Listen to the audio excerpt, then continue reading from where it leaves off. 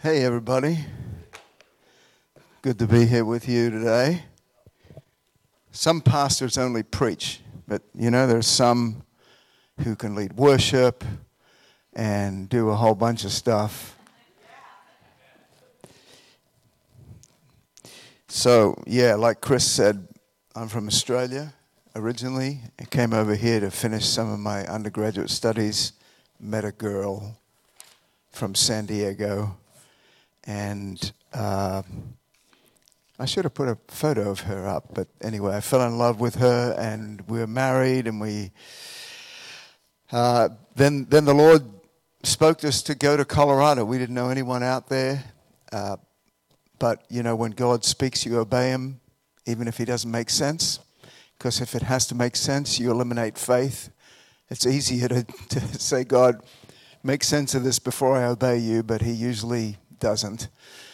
And so, we went out there 30-something years ago, and about 25 years into our time there, we had something that happened that I wouldn't wish on anybody. A former student who had backslidden, was angry at God and the church, came into our Youth with a Mission facility late at night and pulled out a 9mm pistol and shot 4 of our staff. 2 of them died that night.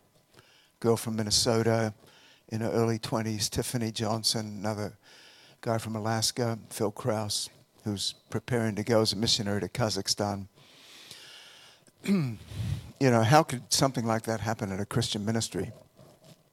And why would God allow it to happen? I found as I travel around the world, and my main target audience of 18 to 25-year-olds, this is the main question they have. If God was truly just, they reason bad things would only happen to bad people. If God was love, as the Bible claims, why do innocent people suffer? And there's no easy answer to those questions.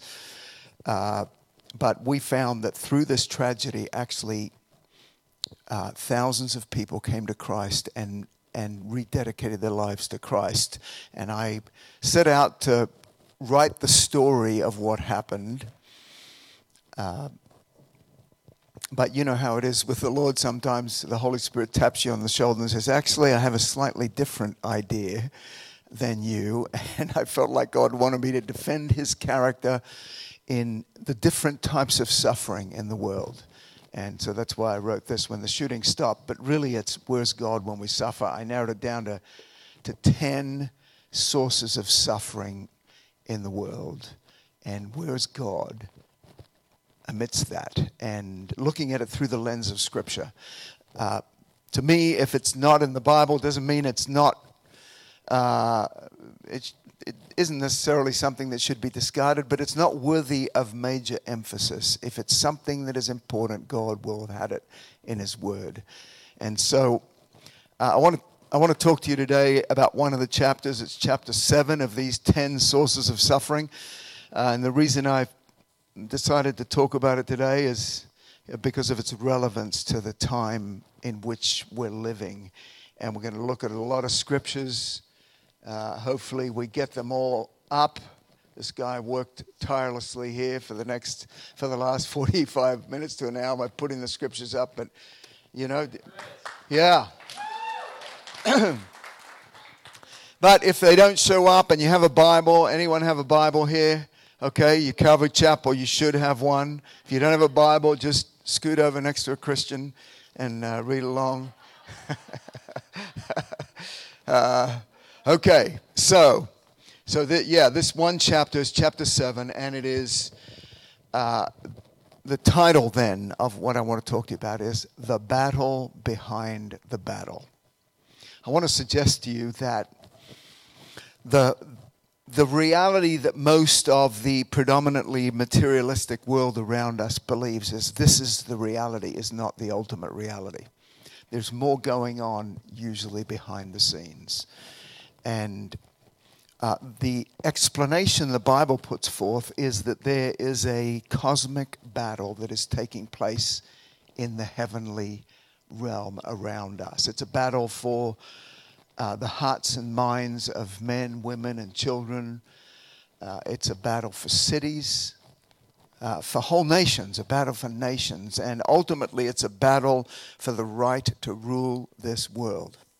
But it's not a physical battle. And that's why people that mainly believe in the things we can touch and see, which is our materialistic culture that is predominant in the West, we minimize this and go, well, maybe it's not even happening, but it is taking place. So let's look at some of these scriptures. So the first is Ephesians 6:12, which tells us, we do not wrestle against flesh and blood enemies, but against principalities, against powers, against the rulers of the darkness of this age. The word age there is the word eon in Greek. It refers to a season or a period of time. I noticed as someone who didn't grow up in this country, around Halloween, there's a season where Satan is aggrandized through movies and books and everything, and he is empowered by the evil acts of human beings. An eon then is a period of time. Interestingly enough, revival is also sometimes happens over a period of time, and it's geographical in nature. And so this is the word, the spirit of the darkness of this age and against spiritual hosts of wickedness in heavenly places. 2 Corinthians 10:4 tells us that we are to fight in this battle, but the weapons of our warfare, they're not carnal. The word is sarkikos there, which means physical or earthly. Okay, they're not tangible physical weapons, but they are powerful in God for this purpose, for pulling down strongholds. A stronghold is a place where Satan is empowered, often because people have given him that place to be there. And Satan is referred to in biblical nomenclature as the strong man. Okay, so strongholds, they're called strongholds because there's a strength there, there's a power there. Now remember, greater is the one in us than the one who's in the world. But Satan still is powerful, and we need to know how to fight him. The Apostle Paul said he wasn't naive of the devil's devices. We can't afford to be ignorant of what he is doing. I find that often when I preach on this particular thing, there's all types of things that go wrong. Sorry, Chris, this morning a whole bunch of things were going wrong here, but I find that that's often the case because Satan hates for us to expose what is going on. I want to suggest to you, there is a battle going on for this city, for this nation in particular right now. There's a battle because this nation is a leader. If you were to travel to Europe, to Australia, New Zealand, other places around the world, people recognize that America is a leader. And when a leader falls, any kind of leader, a spiritual leader, it has a ripple effect that impacts many others. So let's talk about the battle then. How did the battle begin? I'm a context person. How many of you like context? Okay. I've been accused sometimes of giving too much context. You know, you ask me the time and I give you the history of the watch. I won't do that today. Chris said that he only preaches for 20 minutes usually. No, he didn't say that. That's not true. Actually, I was speaking in a Lutheran church not too long ago, and they said, you have 19 minutes to bring the message. It's like, okay, I'm going to talk really fast. So, context. Let's go back in history, because history gives us an understanding of often what is going on. So Colossians 1:16, it tells us that God created everything that exists. Now, the skeptic would say, well, how can you say God created everything? Clearly, the planet is a lot older than the 6,000-year chronology of the human race. Well, Maybe there's things that God has not told us that happened. In fact, in Genesis 1 verse 2, the earth was formless and void. The word in Hebrew for was is literally had become. The earth had become formless and void. Maybe there were things that happened before God didn't tell us about.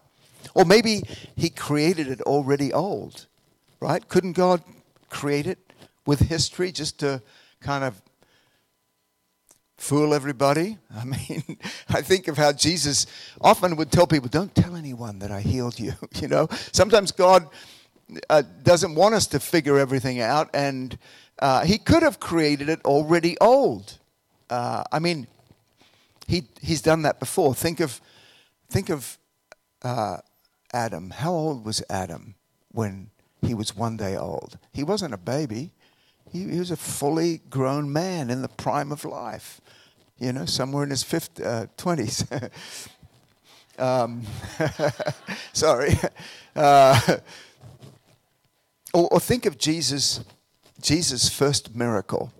You remember his first miracle? It was at a wedding feast, right, in Cana of Galilee. What did he do?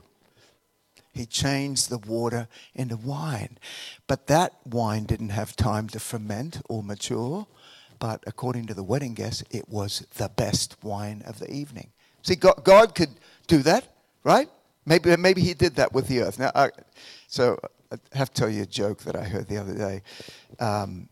There's a priest. Okay, this is not the one of the pastor and the priest and the rabbi. Yeah, that's a different one. Okay, so this is just a priest. Okay, he's driving down the road and his car is just wandering a little bit, and the sheriff flips on his lights, pulls him over to the side of the road, and he walks up to the driver's side window and he says, driver's license, and he notices it's a priest. And then he thinks he can smell alcohol, and he says, excuse me, Father, but have you been drinking? And the priest says, no. And he says, what do you have in that container right there? And he says, it's just water. And he says, give me that container. And he gives it to him, and he opens it up, pours it out, and it's red wine. And he looks at the priest, and the priest says, praise Jesus, he did it again. Okay, so God created everything. Whether we can cognitively figure this out through these little brains that we're told we only use 6% of these brains anyway, all things, the Word of God, which is the truth, tells us all things were created that are in heaven. I'll go back again to the previous slide. Okay, that are in heaven and earth, and two categories of God's creation. The things we can see, but there's a whole other part of God's creation that is invisible. And then the Apostle Paul goes on to tell us about 4 categories of spiritual beings, whether thrones or dominions or principalities or powers. And here's the part we can't afford to miss. They weren't bad guys to start with, because all things were created through him and for him. But then things went sideways, because God created these spiritual beings with free wills like us. One of the spiritual beings he created was called Morning Star, or Shining One, or we're most familiar with his name in Latin, which is Lucifer. He was a beautiful cherub, we're told. And what was he like? Well, we find some descriptions of him in different parts of Scripture as you piece them together. But 2 specific passages sometimes are overlooked because of a case of mistaken identity. One of them is in Ezekiel 28. The prophet Ezekiel began prophesying. This is what many scholars believe took place. He began prophesying against an earthly king, and then very quickly he realized, wait a minute, this is not the king of Tyre who he was prophesying against. This is Satan, because he says, you were in the Garden of Eden. So he begins prophesying against this earthly king. Ezekiel 28, verse 12 and then 13, he says, but you were in the Garden of Eden. And then he goes on to describe this this being who is a covering cherub. So he had a gift of leadership, who was very beautiful, but he became proud and violent, it says. And Isaiah, if you're American, Isaiah, for all the Australians here in the audience, he had a similar prophecy where he had a vision. He saw the king of Babylon, and he began to prophesy against this king of Babylon. And then again, he also realized, wait a minute, but this is the devil who's possessing him, or maybe the devil actually impersonating him, because angels have the ability to take on human form. Remember the three guys that showed up at Abraham's tent? One was God. The other two were angels who went down to Sodom and Gomorrah, and the guys wanted to have sex with them, okay? They were angels. We've been told that we've shown hospitality to angels and we didn't know it. So they didn't look like angels, okay? So maybe this actually is Satan that's taken on this form. Are you able to pull up Isaiah 14, verse 14? So this was his big sin. He became violent, proud, but he said, I will ascend above the heights of the clouds. I will be like the Most High. How could this finite created being think that he could actually be God? Well, pride is a deceiver, and people who begin to engage in prideful thoughts start to think they're greater than they really are. I think he thought he could actually be like God. And so to accomplish this, he would have to overthrow God's kingdom. He would have to defeat God in battle somehow. And so we get to the book of Revelation, Revelation 12. I didn't put Revelation 12:4, but in 12:4, how many of you have heard that a third of the angels went with him? Okay, it's Revelation 12:4. He comes as a dragon, and his tail draws a third of the stars of heaven, it says. Stars in the Bible often are used figuratively to talk about angels. And so then he led a rebellion. A lot of Revelation then relates to the future, some the present, but many scholars believe this part was actually a flashback to something that had taken place before. And it says, and war broke out in heaven. I mean, pause for a minute. Think of this incredible statement. War broke out in heaven. I mean, right? This was the first Star Wars. I hope God has it recorded. I want to watch it one day. But here's Satan, okay? Comes in the form of a dragon. He has many disguises. He's called the prince of the power of the air, the god of this world. He came as a serpent in the Garden of Eden. I think the scariest of all his disguises is we're told he comes sometimes as an angel of light. Okay, he pretends to be believable and truthful and honest when he's been a murderer from the beginning.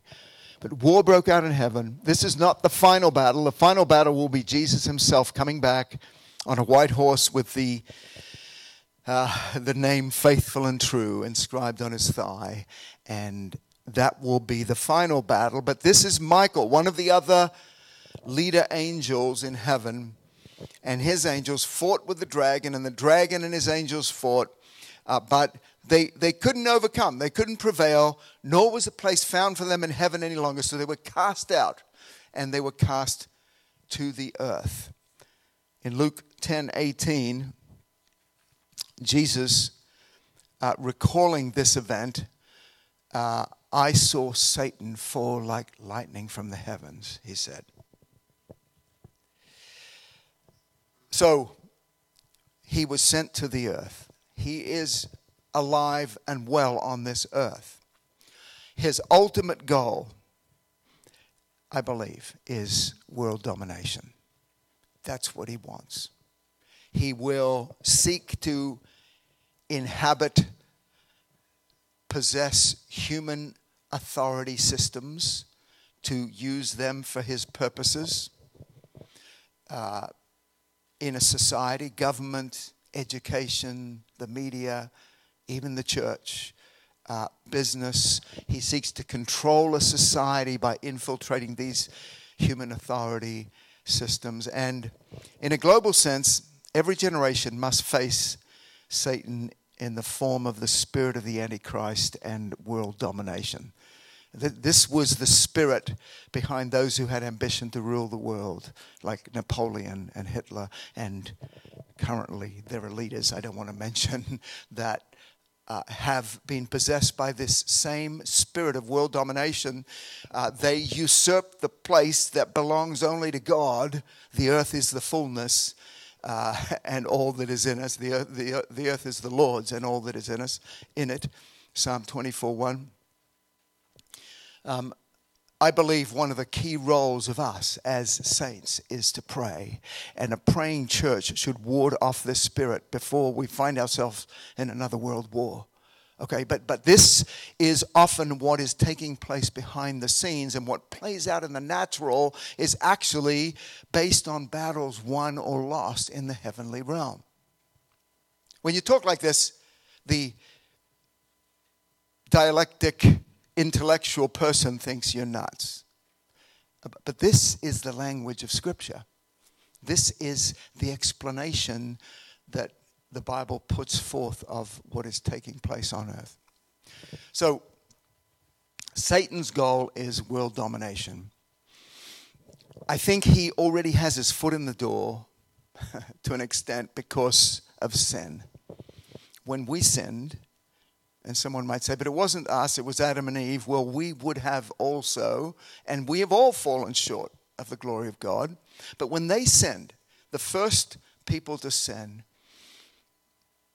it empowered Satan on the earth. And it actually impacted the lives of every successive generation yet to be born. And God, think of it, God made it easy, really, on Adam and Eve, didn't he? I mean, he stacked the deck for them. He only gave them one bad option. They could have eaten from any tree and forests of, trees and different fruit, but they ate from the one forbidden tree that broke off their relationship with God and then brought death to the human race. It's the reason these bodies, and I talk about this also, one of the sources of suffering is our bodies are dying. I believe that breaks God's heart. But praise God, his answer is he's going to give us new bodies one day. Can you imagine this? With I can't wait to see how amazing you guys will look. How amazing we're all going to look. Probably according to the original blueprint God had for what we should be physically, mentally, emotionally, spiritually. But when Adam and Eve sinned, it had a huge impact. We're told also it impacted the physical world. Romans chapter 8 tells us the world is dying too. It's groaning under the weight of sin, groaning and decaying under the weight of sin. Sin had a huge impact on the world. When Adam and Eve sinned, it also empowered the devil. Now remember, he's not all-powerful. He's a finite created being, but he's still very powerful. And I want you to look at this scripture in Luke chapter 4. Are you able to put up Luke 4, verse 5, and then in a moment, verse 6? So, after Jesus is baptized in the Jordan River near Jericho, he is transported into the wilderness, and Satan shows up. Satan tries to trick him, to trip him up. He doesn't tell lies, he mixes lies with truth. And he even used scripture out of context. But every time he used scripture out of context, Jesus came back with the Logos, with the written word of God. And he said, "It is written," and he refuted the lie of the enemy. In the midst of this, Satan makes this statement. Took him on a high mountain, showed him all the kingdoms of the world in a moment of time. And he had said, if you'll bow down and worship me, all this authority I'll give to you in their glory, for this has been delivered to me, and I give it to whomever I wish. And you're waiting for Jesus to go, That is a lie, because everything else that he said that was a lie, Jesus refuted. Jesus doesn't refute that statement. Who gave this to him? We did. It started with Adam and Eve.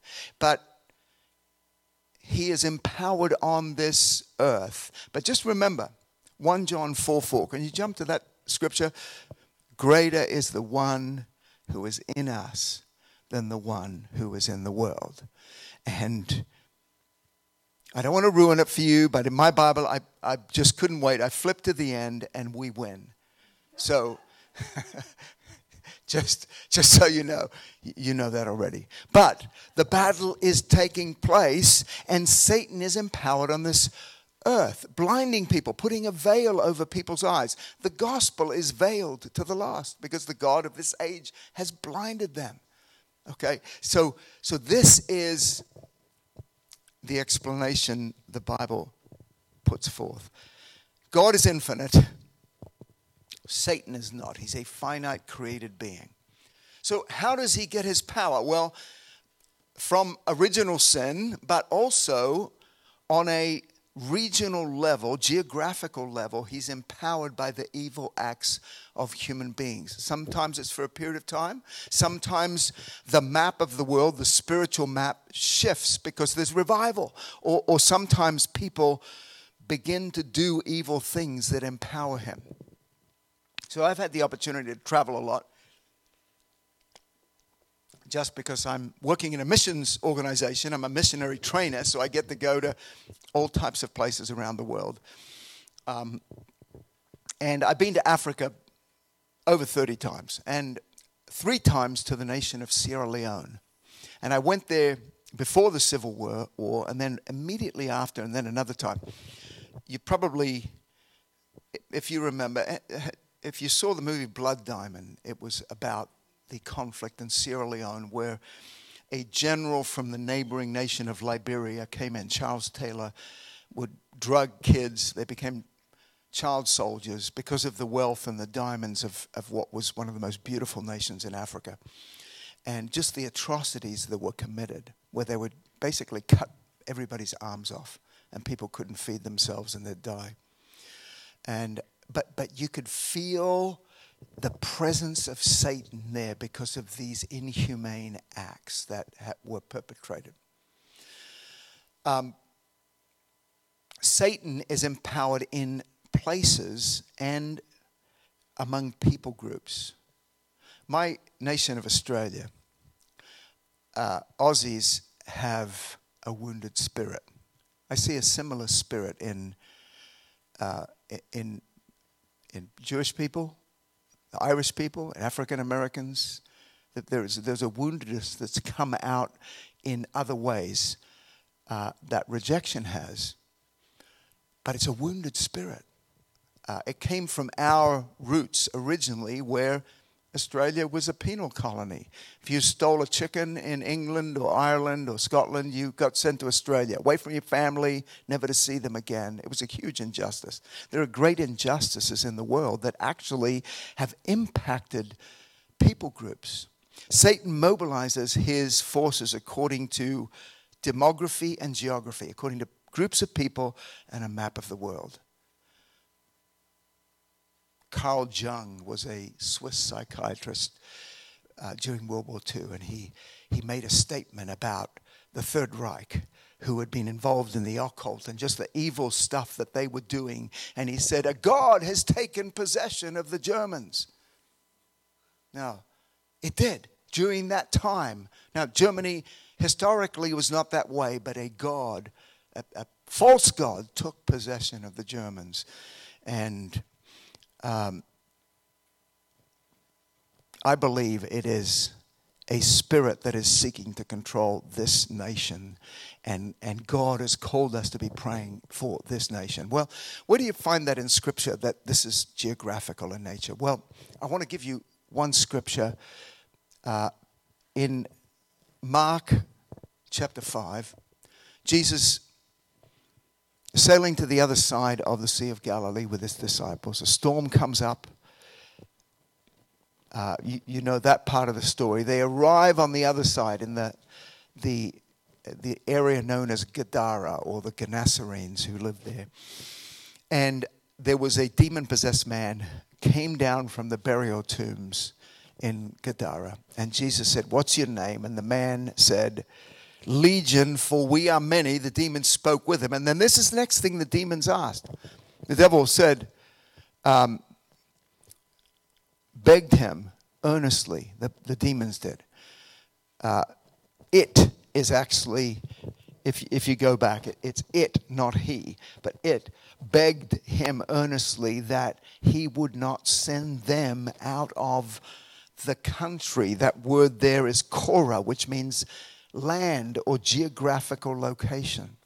Why were the demons reticent to be sent out of that area? Could it be that the people there in Gadara, who then lost the pigs when the demons went into the pigs and killed themselves, okay, they had been involved in evil acts that actually created a safe place, a beachhead for demons to operate?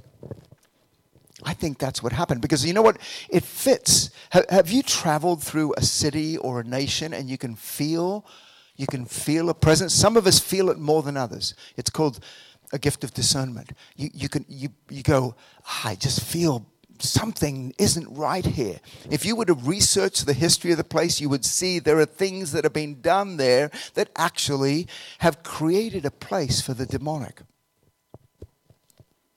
Oh, Peter, this is crazy stuff, isn't it?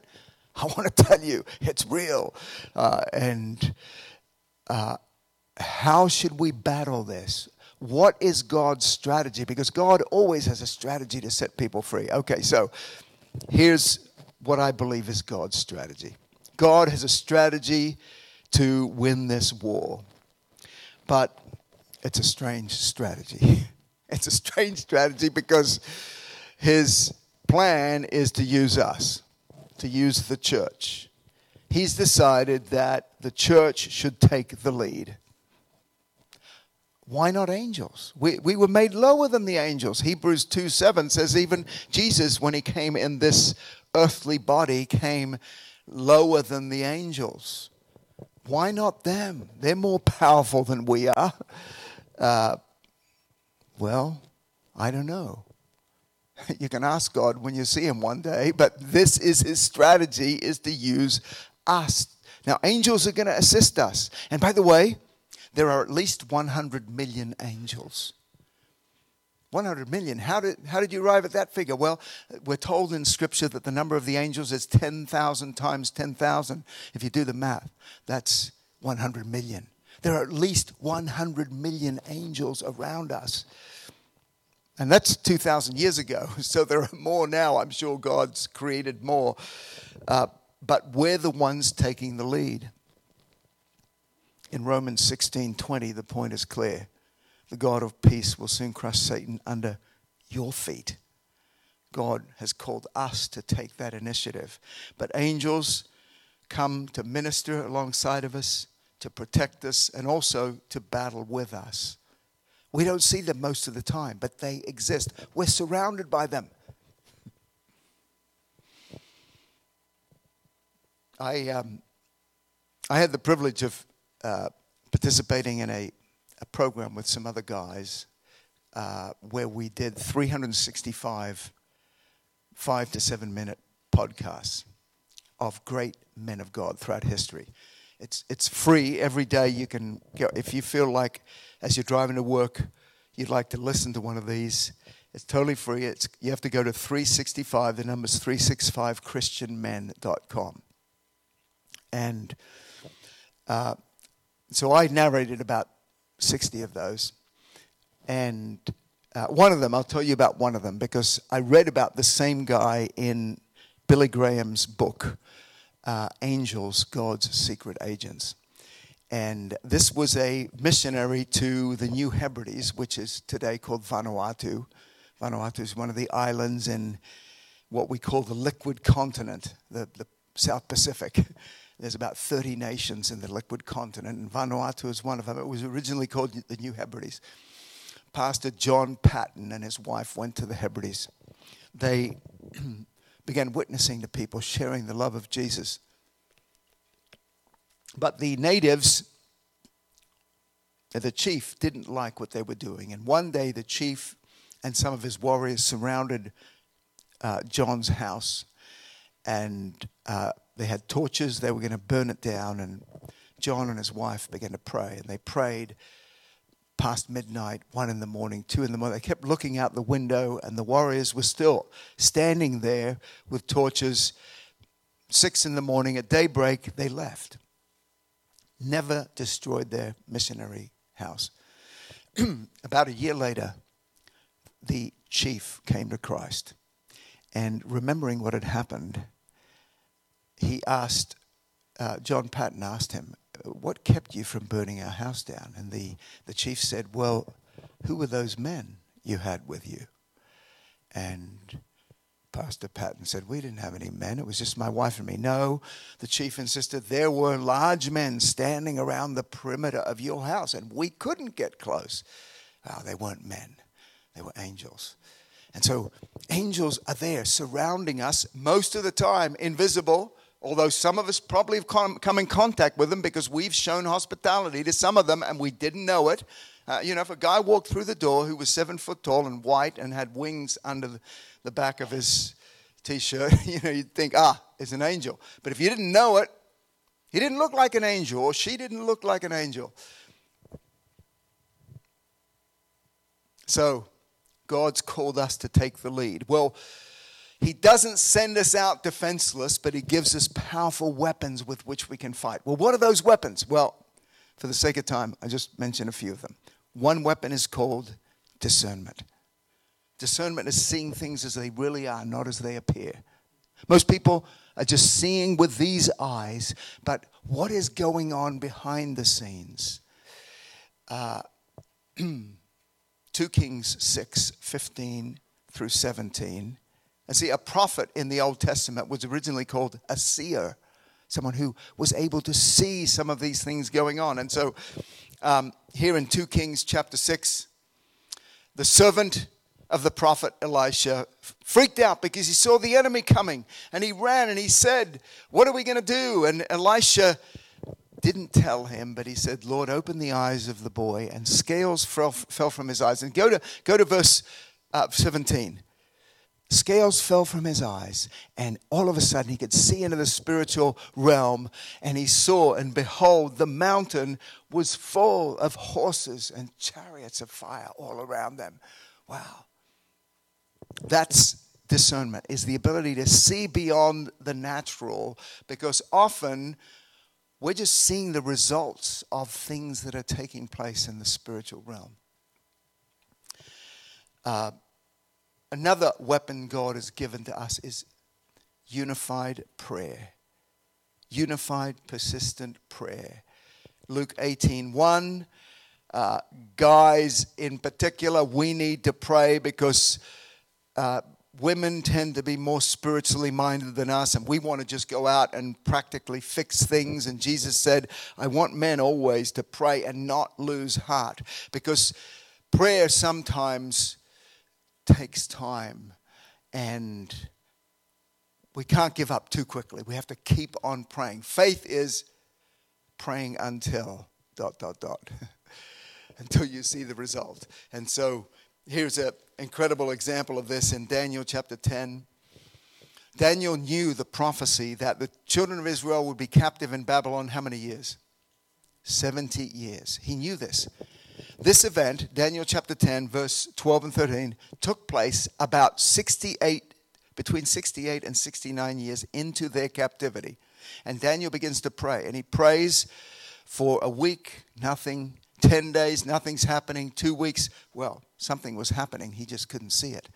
But his prayers were fueling the archangel Gabriel fighting against the principality over that area, the prince of Persia. Finally, on the 21st day, Gabriel arrives on the scene, out of breath. A little angel blood on his forehead. I might have made that part up. But this is what he said. Daniel, the first day you started praying, God sent me. And Michael... we were resisted by the prince of Persia, and Michael had to come and help me, and we defeated him. And I just heard that we have to go now and fight the Prince of Greece, so see you later. Okay, so he leaves. What happened in the natural? Well, if you put history on top of the Bible, you see some amazing things. And this took place, and within 2 years of this event, the Neo-Babylonian Empire came to an end. It was overthrown by another kingdom. What a coincidence. It wasn't a coincidence. It was that now Babylon was no longer under the prince of Persia. And the new king came in and he said, what are these people doing here? And this ethnic group, and they said they're the slaves of the former king. And he said, let them go home. And that was the end of their diaspora. But it was predicated by this battle that we get to kind of look into that took place in the heavenly realm. Peter, this is craziness. No, I want to tell you, this is the battle behind the battle that is going on. And to the natural man who doesn't understand the things of the Spirit, this is craziness. But this is the explanation we're given many times for what is taking place. Another powerful weapon we have is repentance. I don't know what the future holds, but I know what can impact the future, and that is repentance. In 2 Chronicles 7:14, you know this passage, I'm sure, where God said, if my people... See, how do you get a whole nation to repent? You don't have to. You just have to get the church to repent. My people who are called by my name will humble themselves and pray and seek my face, turn from their wicked ways. Then I'll hear from heaven. I'll forgive their sins and heal their land is the word for the place where you live, the physical land. And the significance of this was, if you go back to the former verse, and I've got these in the New King James, but can you go to, oh, there you go. No, it's 2 Chronicles 7:13. When I shut up the heavens and there's no rain, so they were in a time of drought. I command locusts to devour the land. I send a pestilence. I like the NIV says a plague, because that's what we've been encountering. When there's a plague, there's drought. God says, if my people, right? The next verse is, if my people humble themselves, I will heal their land. What happens in the natural through the church, taking the lead, has an impact on the world around us. And so some of that, we can't repent for somebody else, but there's something I discovered years ago. I didn't know what it was at the time, but I was on a YWAM outreach in Argentina, and we were in the northwestern city of Cordoba.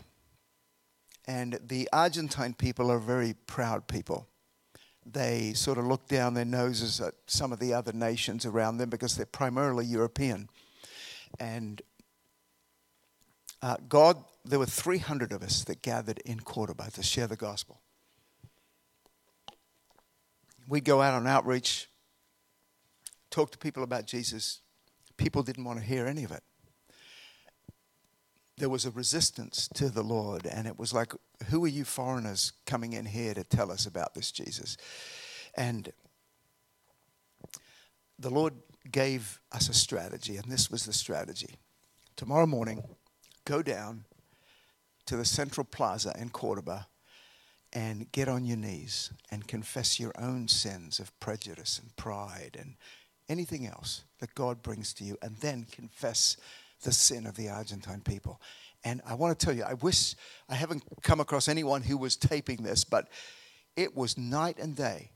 Hundreds of people will stop to listen to our message after this and came to Christ. And it was like the veil, the gospel is veiled to the lost. The good news was ripped off, and people were coming to Christ because you can't repent on someone else's behalf, but there's something that happens when we respond to God and repent and confess.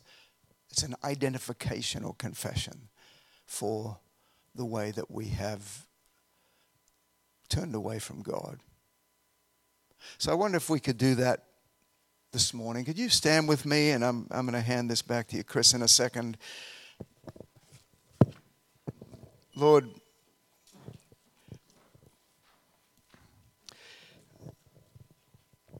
we thank you that you are a merciful and gracious God. The first time you ever described yourself to a human being was to Moses on Mount Sinai, and you said that you're merciful and gracious and good and just. We know the way you are. And God, sometimes we see that you have to bring judgment because it's the right thing, but you hate to do that. You want to show mercy. You say if so many times, and God, we want to pray for our loved ones. We want to pray for this city, for this nation, for the nations of the world. Lord, we recognize that we deserve to be punished. But God, would you show mercy once again, because that's the way that you are. God, for America, most people here are probably Native Americans. For me, as someone who this is my adopted nation now, Lord, we want to pray that you would come and do whatever it takes. God, we think of the Jesus movement that happened 40-something years ago, right here in this area of the world and spread throughout the world. Lord, would you do that again? Would you pour out your Spirit once again? Not because we deserve it, not because we've done anything to earn it, but because this is your character. You are merciful and just and faithful and good and kind and gracious. We thank you, Lord, that you are greater than anything the enemy can do. You are King of Kings and Lord of Lords. But Lord, we recognize that you want to work through us. And so we respond to you and say, Lord, use us, we pray. And Lord, we don't accuse you for the suffering in the world that comes specifically through the powers of darkness. Lord, we see there is a battle and there are casualties. Use us, Lord, to rescue people who are being taken away to death. Use us. We pray in Jesus' name. Amen. Bless you guys. Good being here.